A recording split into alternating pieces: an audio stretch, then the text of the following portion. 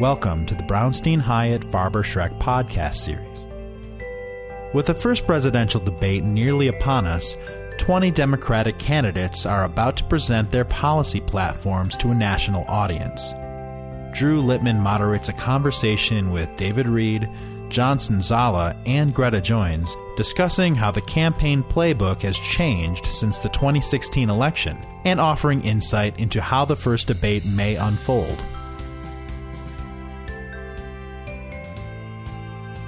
Welcome to another Brownstein podcast. Today we're going to be talking about the race for the 2020 Democratic presidential nomination.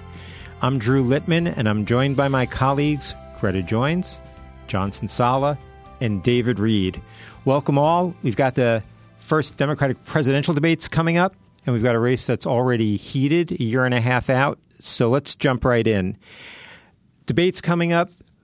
Who's going to have a breakout moment at the first Democratic debates? We've got the field split in two, so it's two nights in Miami at the end of June. Thoughts on that, John? Thanks, Drew. Thanks for the question. Glad to be here. I think what I would first say is, for some candidates on stage, there's a little bit of risk management, Joe Biden being chief among them. That being said, there clearly is an opportunity for somebody to break out, and I think that's going to have to be the plan. When you have debates divided over 2 nights, 10 candidates on each stage, and each probably managing somewhere around 8 minutes of time, they're going to have to use that time effectively and look to make marquee moments that are going to resonate in social media, in the media, and traditional press the next day. I think Cory Booker is someone who we could see break out. I think he's underpolled from maybe where folks thought he would be at the beginning of the campaign, and he obviously is a force and presence both physically and the way that he delivers. So I'm looking to see what Senator Booker does on debate night. Well, as you know, our moderator is a Cory Booker fan, so it's almost a conflict of interest. David, you look like you want to jump in. Sure, and I think that, I agree with John on, the fact that there needs to be a good amount of risk management, but I think that for folks who have really been doing well in the polls as of late, there are a handful that I think will do well, especially in this format, that we have not seen and the American public have not seen yet in this type of a format. And I think Pete Buttigieg is one of those. I think that he will handle himself well. And I think that he has been fairly deft at doing well in environments where he's only got a few minutes to speak, but being able to break things down. And then also there being the ability to have a few sound bites that the campaign is then being able to use to push out to the followers. So I think we should probably watch him and see how well he does, and coming away from that, what it is that he'll be able to use to continue to motivate his followers. Greta, what about you? Foresee any breakouts for the visiting team?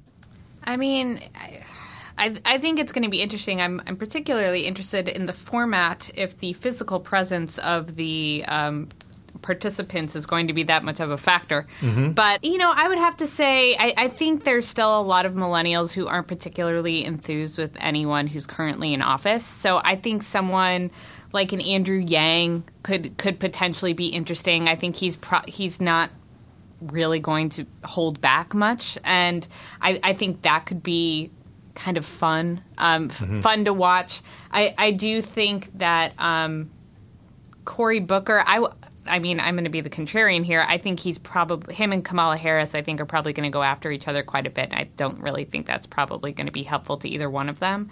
And I do think Elizabeth Warren is going to pick up probably 3 to 4 points after the debate. Just, we're all getting free ponies and unicorns and college and cars, and so I think that'll be pretty exciting for a lot of people. Speaking of which, Elizabeth Warren, earlier in her career, has been fairly vocal in her criticism of Joe Biden. Biden as a senator working on a bankruptcy bill, and Biden when he was in the Obama administration. So there's a possible area of conflict. In the meantime, doesn't Joe Biden seem to be running as a front runner? Do we think he may even not deign to acknowledge the other Democrats and talk only about Trump, thereby staying out of the fray? John? I think the risk for Vice President Biden is that right now he's viewed by a large swath of the Democratic electorate, which I know Greta would say is entirely to the left, but I think the majority of Democratic voters still view themselves as somewhat in the middle or central voters. I think the risk for Vice President Biden is that he is viewed as the most electable candidate right now. And when you look at really any polling of what Democratic voters care about, at the top of that list is beating Donald Trump, more than Medicare for all, more than climate change, more than addressing gun violence and passing gun control legislation. So I think the risk is that with a Pete Buttigieg, with a Cory Booker, with a Kamala Harris, Elizabeth Warren, whoever it is, if somebody on stage appears to be more electable, I think that's a challenge he's going to have to face. Interesting. David, thoughts on that? Yeah, and I somewhat agree with that, but at the same time, I feel like for a number of these folks that are going to be on stage, whichever night it may be, they're going to need to do something that differentiates them from the rest of the pack. And I think that you'll have a number of people going after Joe Biden, yes, because he is the perceived frontrunner, and I think he will probably look to just focus his attacks on the current president, but I think that there's a lot to be seen, between now and the end of the month. Well, let me follow up on that, David. With a field this large, 20 Democrats going to be on stage, another 4 candidates look like they didn't make the cutoff. Is everyone actually running for president? Or are some of these candidates running for something else, or do they have a different goal from running for president? Surely they don't all think they're going to get elected. I mean, when clients ask us about the presidential campaign, the question for me that comes up the most is, does X candidate really think she has a chance of getting elected? What might some of these other candidates be running for? Well, I think that Yang obviously is looking to make a point, but I'm not sure exactly what that is at this point. And then you have a few others that may have gotten into the race thinking that they truly were the best candidate and that they had the best message and the best potential to win, but either through their efforts or through some of their flailing, campaigns, it's not looking necessarily like they're moving forward in that direction. So yeah, and I think I would just add to your question, Drew. Do most candidates out of the 20 think that they're going to win? I think the answer to that would be no. But do the majority of candidates think there is a pathway to winning? I think the answer is yes. And on top of that, I think to your question, I think there are people who come in, especially if you look at senators who aren't in cycle in the 2020 election, there's a little bit of that free run mentality that you can run, you can increase your profile, you can get on the debate stage. But I would also say as it relates to the Democratic debates, that is somewhat short-lived in nature. You can obviously qualify for debates 1 and 2, but the criteria both on how much money you have to raise from individual donors as well as how you have to poll, that ratchets up in the 3rd debate. So you might really only get on stage twice before the dials get turned up to the point where you're no longer going to appear. Well, let me follow up on that, John. One of the things that we've seen as professionals, David very involved in fundraising, is that increasingly candidates and electeds raise their money online as opposed to from events and individuals writing checks and face-to-face encounters. Would you say also that if you're a long shot candidate, maybe you're not going to get elected president, but if you can double the size of your emailing list, for example, huge asset, right? No, I think that's absolutely a value and asset both in the actual list of itself and being able to use that either for future political campaigns or if you move outside of the political spectrum to be able to provide that to others in the party. So, yes, I would say there's certainly a value there. So imagine for a Tulsi Gabbard, for example, a House member, still fairly junior, suddenly an opportunity to get a national audience. I mean, she's bound to she has qualified, too, so she will be on the debate stage. She's interested in certain specific issues that other candidates may not even want to talk about. So even if the audience for her isn't 65 million people you'd need to win a presidential, if it's 1 million, that's a huge step up, right? Greta, do you know of any instances where presidential candidates appeared to be after some goal short of getting elected to the White House? I mean, sure. I think there are a number of cable news networks who like to hire people who've been on debate stages and can speak to intelligently from their past about, what running in a campaign is like and, what the candidates are thinking. And, I think raising your profile is always good for book deals and speaking deals. Yep. And so I think when the opportunity presents itself to go out and talk to a bunch of, the progressive base of your party about things that they're going to like. I think that's probably going to help a number of candidates in whatever they choose to do down the road. And a number of these candidates are fairly young. So, I mean, they have a long future in front of them potentially. And so branding might be a term that we'd apply to this exercise for some of these candidates. Sure. And I would go so far as to say that, I think it's a win-win for anybody currently in the race. There's very little to lose, especially for those younger folks that are running. As Greta said, there are opportunities in media. There are other opportunities to continue, the fight, quote unquote, if they've got a message that they're really trying to push out there. And then, of course, future political ambition. This could be a stepping stone, whereas 25, 30 years ago, you wouldn't necessarily have seen this as a platform for, stepping up. Rather, this is this is where you arrive to. I think that the paradigm has changed. Well, 25, 30 years ago, it would have been too hard to raise the startup money, essentially. That's right. You would have had to raise it the artisanally, as they say now. You'd have to go from one person to another. You'd raise all that money by individual phone calls, which would nearly be impossible. Sure. But I worked for Barbara Boxer when she was in the House and ran for Senate.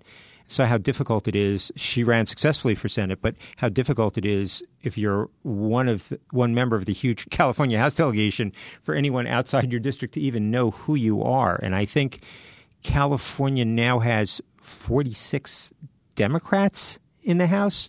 So if you're one of those Democrats and want to run for governor someday or run for an open Senate seat someday, Eric Swalwell, for example, fairly young guy, I certainly can see running for president, raise that money online, gets you up on the debate stage with Bernie Sanders or Elizabeth Warren or Joe Biden.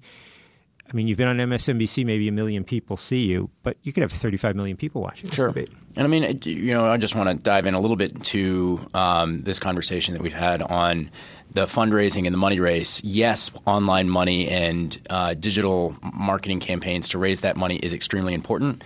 However, we have seen over the course of the last several months that a number of folks who had relied exclusively on these digital campaigns and through direct marketing and through the mail campaigns to transition to incorporating some of your more traditional higher dollar fundraising tactics. We saw that Bernie Sanders actually has gone to hiring somebody doing a more traditional approach via events. We've seen Elizabeth Warren do the same thing. She ended up pushing out the finance director who was overseeing that operation, and we saw the numbers dip. So, I mean, you do have – I feel like it does need to be an all-of-the-above approach if you're going to be successful, unless, of course, you're like some of these candidates that really do catch fire and are able to rely on that. But most are actually going to have to, look to all sources in all ways to keep their coffers full. And I would add that there's, the criteria for qualifying is not without criticism. There are some people who have said that it creates a perverse incentive whereby candidates are devoting a lot of their time and resources to raising money via social media, ads on Facebook, because they're trying to get as many $1 donors into their campaign as possible so that they can qualify for the debate. Which is extremely expensive to do. I saw one article that said as much as $40 for an ad to get you a unique $1 donor, but they're doing it in order to qualify, and some have argued at the expense of hiring staff that can put out policy positions or staff on the ground. So it's not to say that it isn't without criticism.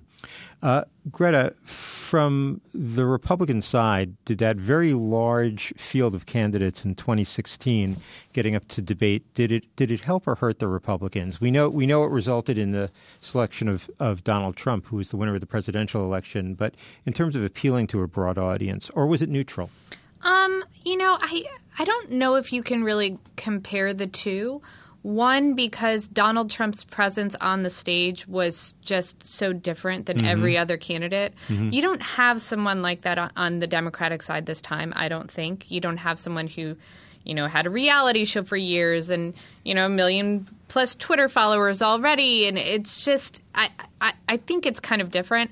To be honest, I think it's if you see kind of the evolution of the party, it's been interesting of the sense that I think it's really helped Republicans identify what voters care about. And it wasn't a lot of what the Paul Ryans and some of the more traditional Republicans were talking about and had been for years.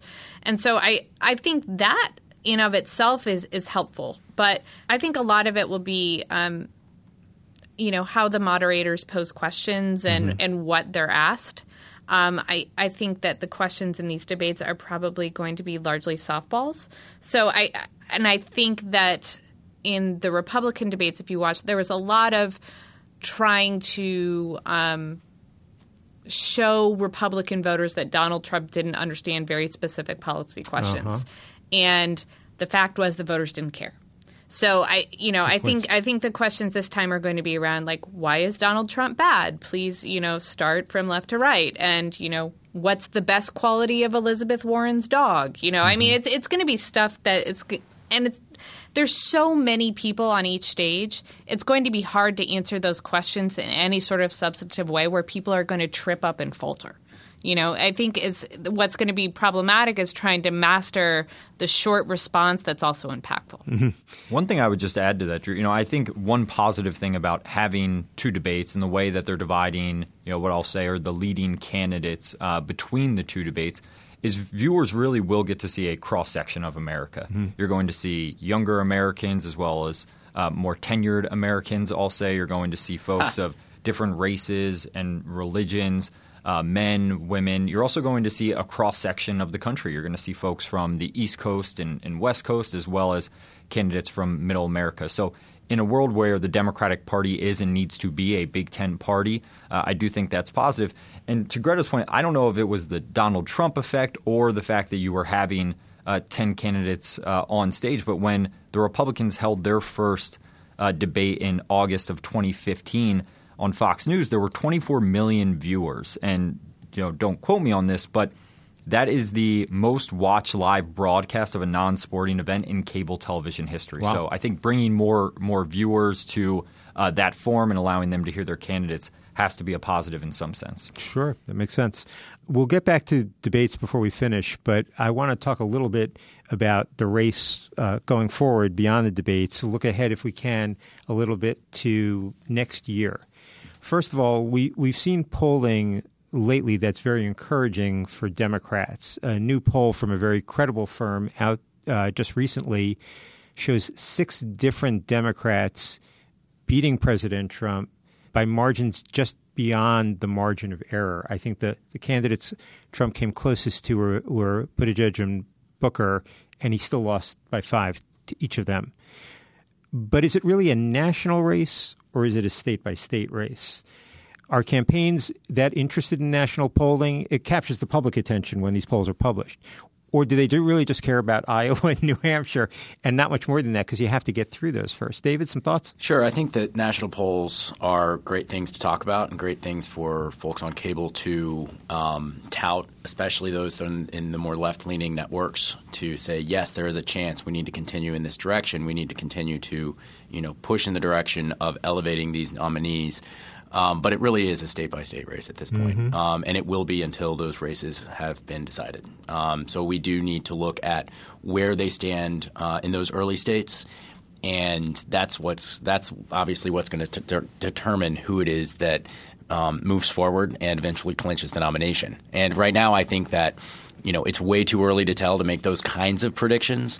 But what is predictive is what exactly the campaigns are doing to ensure that they're shoring up the support that is necessary. So looking at, where Kamala Harris and Booker are shoring up their support in South Carolina, what Buttigieg is doing to broaden his support amongst minority voters, and if he's actually taking cues from the things that have come from polling and also just come from anecdotal experiences that the campaigns and those around them have had. I think that's what we should be focusing on. It's not as fun and it's not as horse racy and it's not going to get as much coverage, but I think that's going to be more predictive. And in a way, that's an old-fashioned view of the beginning of the primary and caucuses, which is that it's retail, it's on the ground, national audience. The most important stuff is just not visible to a national audience. Correct. And the momentum that you get from all these national polls can be obliterated if you lose all that momentum in those first few races. Yeah. And if you're not seen as viable after that, you're done. Well, I think David's absolutely right. And, as on the proof point of it being too early, remember Donald Trump didn't even announce he was running for president until June 16, 2015. That magical moment when he was coming down that golden escalator. And I think beyond that, something I think we've discussed in a previous podcast is you cannot understate the importance of Iowa. And I know Iowa, New Hampshire, and Nevada are all important, and then California moving up is an important consideration. Yep. But the last Democratic candidate to win Iowa and not win the Democratic nomination was Tom Harkin. Obviously, Clinton overcame him to win the nomination. He's a senator from Iowa. From Iowa, home state senator. Favorite son. I think that's incredibly important to the on state by state. I think you're playing the state by state game for the race that's in front of you right now, which is the Democratic primary. And then even looking out to the general election, again, national polling matters to some extent, but it's really state by state. This election will be won and lost on Pennsylvania, Michigan, Wisconsin, Florida, the general election. Correct. It's really a handful of states that will determine, I think, both the outcome of the primary as well as the outcome of the general. So let's build on that point, John. I'll put the question to you directly. Bernie Sanders, running against Hillary Clinton, won New Hampshire overwhelmingly. That's Iowa's the first caucus. Then a week later, New Hampshire is the first primary. Sanders got over 60% of the vote in New Hampshire. He comes from the neighboring state of Vermont. If he loses the New Hampshire primary, that's a big step backwards. Is he done if he loses? Does he have to win in New Hampshire to be a viable candidate? I think if Senator Bernie Sanders loses in Iowa and then loses in New Hampshire to follow, yes, especially given that he's from Vermont, that he's won in that state previously, I think that is a huge step backward and probably creates a little bit of a vacuum depending on who won in those two states. Mm-hmm. But you're already seeing that Senator Warren, or at least there's some indication that Senator Warren is taking ground from Senator Sanders. I think Greta said after the debates you might see her take another 3 or 4 points. Yep. But as you head into heavily unionized states like in Nevada, I think you could start to whittle down the field. Maybe Bernie goes away. You have Warren rising or something to that fashion. Well, that's very helpful analysis. And I would just add, Warren is also from a neighboring state of New Hampshire. She's yes. from Massachusetts. I went back and took a look, and it looks like if there's a credible New England candidate, that candidate always wins the New Hampshire primary. Some like Mike Dukakis and John Kerry actually did win the nomination, but you also had Paul Tsongas winning in New Hampshire, Massachusetts senator. The last time there was a credible candidate from Massachusetts and Vermont was 2004, Senator John Kerry from Massachusetts, Governor Howard Dean from Vermont, and they finished 1 and 2. So my sense of it is if Sanders loses New Hampshire, that's such a big step back that he's not a viable candidate after that. Greta, will you shed a tear when Bernie drops out? You want him to be the nominee. I'm pulling for Bernie, man. I know you are. No, I think the problem that I think there's 2 issues at play here. One, there are too many candidates to effectively, I think, make Iowa and New Hampshire the kingmakers in this debate. Interesting. If you airdrop all of these candidates into New Hampshire, you are covering like 2/3 of the state in just candidates and staff. It's going to be too crazy. There's going to be voter fatigue. So some of these people aren't even going to compete in New Hampshire. They're just going to go to South Carolina. They're going to go to Nevada. They're going to go to places where they feel that they have stronger chances of winning, and then they're going to give up. So I guess that, one, I think, in my opinion, diminishes the value of a New Hampshire primary win. 2, I think there's been a lot of focus on Biden, and he's a retail politician. But, the thing is, Trump isn't a retail politician, and he beat a retail politician or someone who was trying to emulate a retail politician in the last campaign.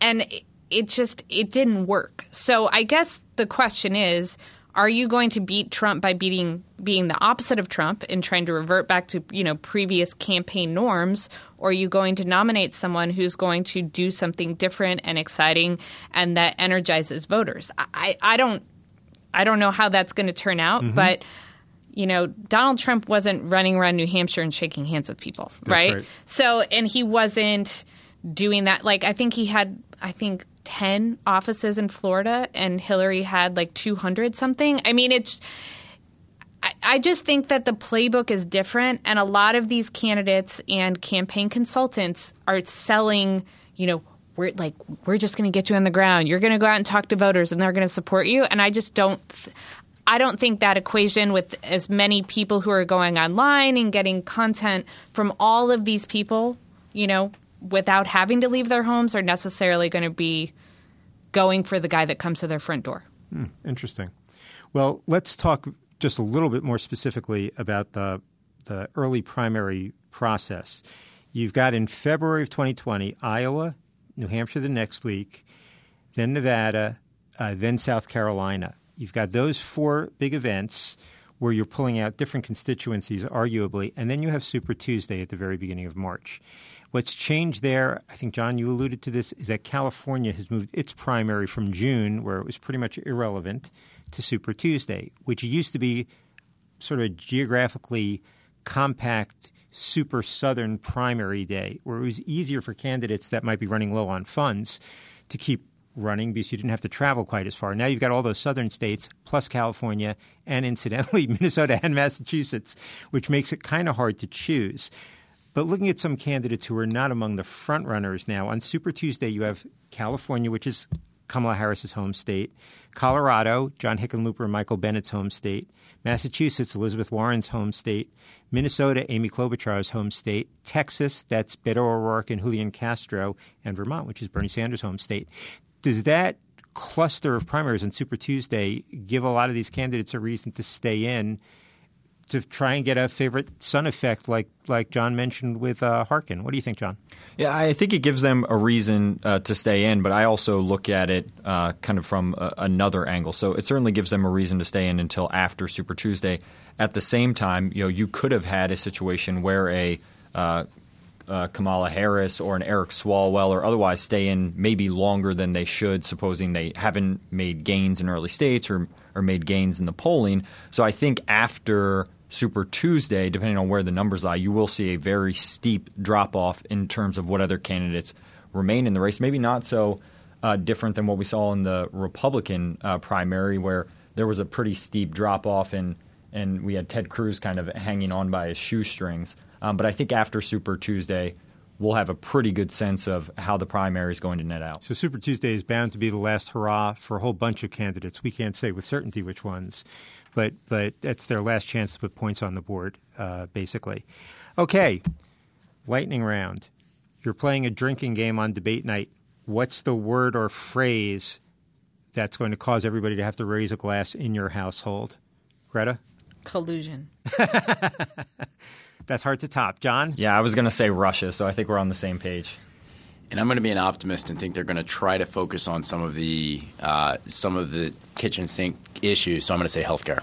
I was going to say Medicare for all, but I think I'm clearly in the minority here. But if we go from drinking game to what's on your bingo board, and we could all be accommodated, and we know that the Democrats try and accommodate everyone in these processes.